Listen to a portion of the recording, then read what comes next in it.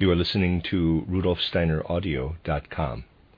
If you are listening to the podcast of this, it is located at RudolfSteiner.podbean.com. Please consider becoming a patron. As well, there are two publishing houses, SteinerBooks.org in America and RudolfSteinerPress.com in England, who are the sole publishers of Steiner into English and have given me permission to do these recordings. Please consider patronizing them as well. This is a reading of a collection of essays by Rudolf Steiner entitled The Renewal of the Social Organism.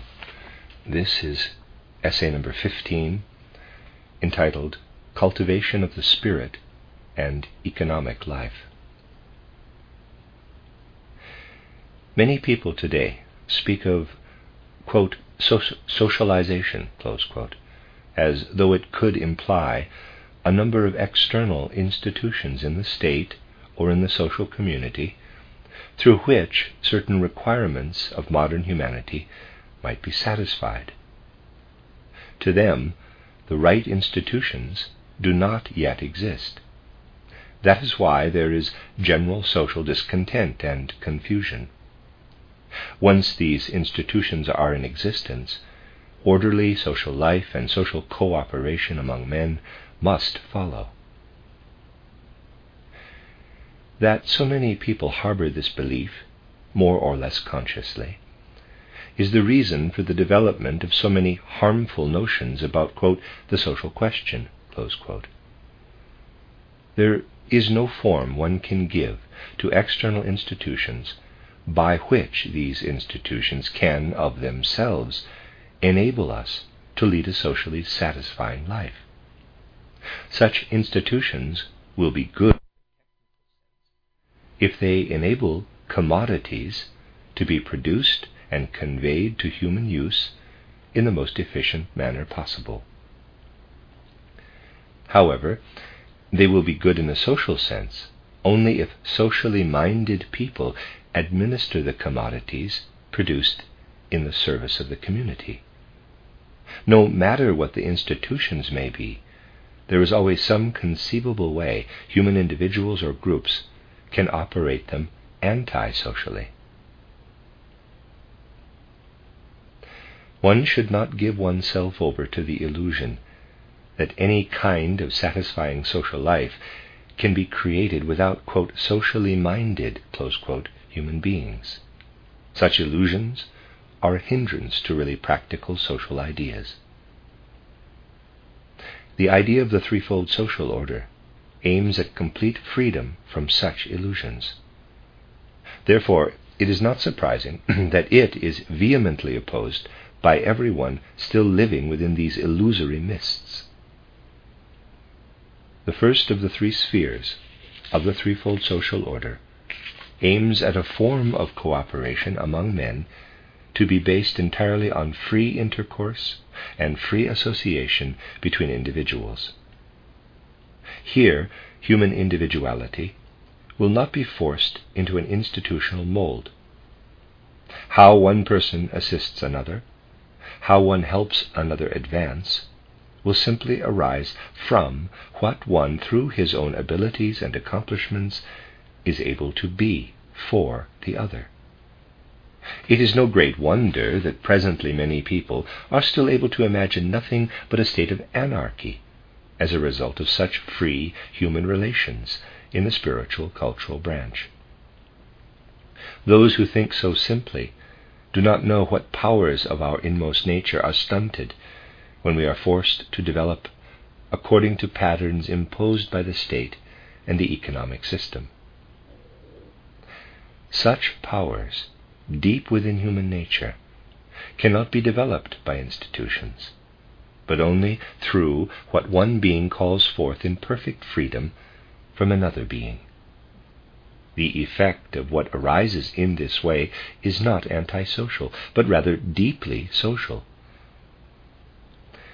The socially active inner person is stunted only when instincts originating in the prerogatives of the state or in economic advantage are ingrained or handed down. Through its cultural branch, the threefold social order will uncover perpetual springs of social initiative. These springs will imbue the legal relations that are regulated by the democratic state with a social spirit, and they will spread the same spirit into the conduct of economic life. Within the economy, the forms of modern life afford no means of counteracting the antisocial tendency, for the whole community is best served when the individual is left unchecked to apply his abilities to the common good. To do this, however, it is necessary that individuals should accumulate capital and be free to combine with others in utilizing it.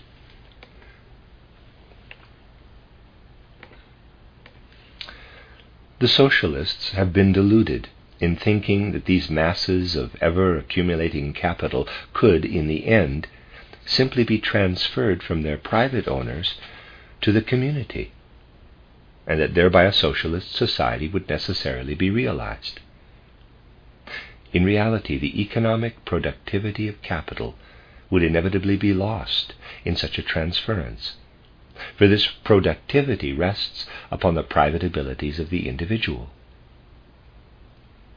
One must admit to oneself, quite frankly, that the economy will have the greatest vitality not when it is deprived of the antisocial element within its own domain, but instead when it is kept supplied from another domain, the cultural branch of the social order, with forces that will constantly correct antisocial tendencies as they arise and convert them back into social ones.